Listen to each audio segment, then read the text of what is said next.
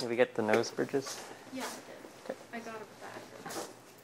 The mask project came about during shelter-in-place in March. And at that point, it was just really difficult to find any kind of face masks. I was going into the grocery store and I saw a sign that says, "You must wear a mask to enter." And I was just thinking about people who don't have the ability to make their own masks or don't have the resource to buy a mask. And now they can't even go into that space. And so for me, that really was the moment I had to do something. It all started with this Business Insider article that showed that shop towel, this sort of tough paper towel material, does a pretty good job of filtering small particles out. The guiding principles of the design were really low cost, readily accessible materials. And for us to be able to scale this at all, it needed to be a no-sew design. And that's how we arrived at the stapled folded design. Our new design incorporates a high-efficiency filter layer between the shop towel, and it actually has up to 95% filtration of submicron particles, which is very similar to an N95 type material. What makes this possible is a decentralized production structure. So we have kit coordinators, and they will assemble kits of prepared materials, about 40 masks per kit, and they'll be picked up by assembly volunteers. And the assembly volunteers will take these home and assemble the masks at home. We consolidate all the masks that come back completed, and then our distribution teams go out to over 100 recipient organizations across the Bay Area and beyond.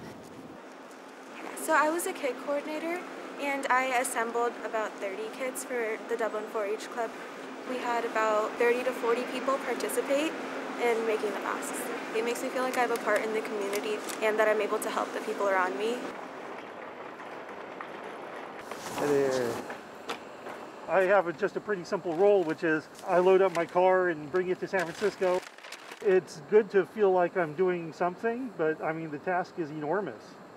And luckily there are a lot of people willing to step forward. Face shield, you good? Face shield. I work for Code Tenderloin. This is a pop-up that we do 3 days a week. When we hit the ground running, like March, when all the frenzy hit, they weren't wearing masks. These are nice. This is different. I do appreciate it. I don't want COVID, okay? It makes it that much easier. We give out masks. We normally try to give out 2 masks. One for you, one for your buddy. One for you, one for your girlfriend. One for you, one for your neighbor. Get that mask up, sir. Because that's a technology that is very important for us to keep our folks safe. How you doing? Doing all right. You want a mask?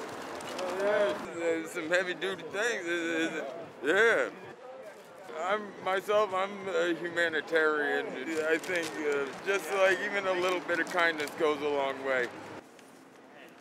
So we've got about 400 masks. These are going to the Navajo Nation in Utah. We have made a total of about 16,000 masks since the project began in March. And we just ordered supplies to make another 12,000 masks. If you stop one of those cases, then you stop all the infections that could arise from that case.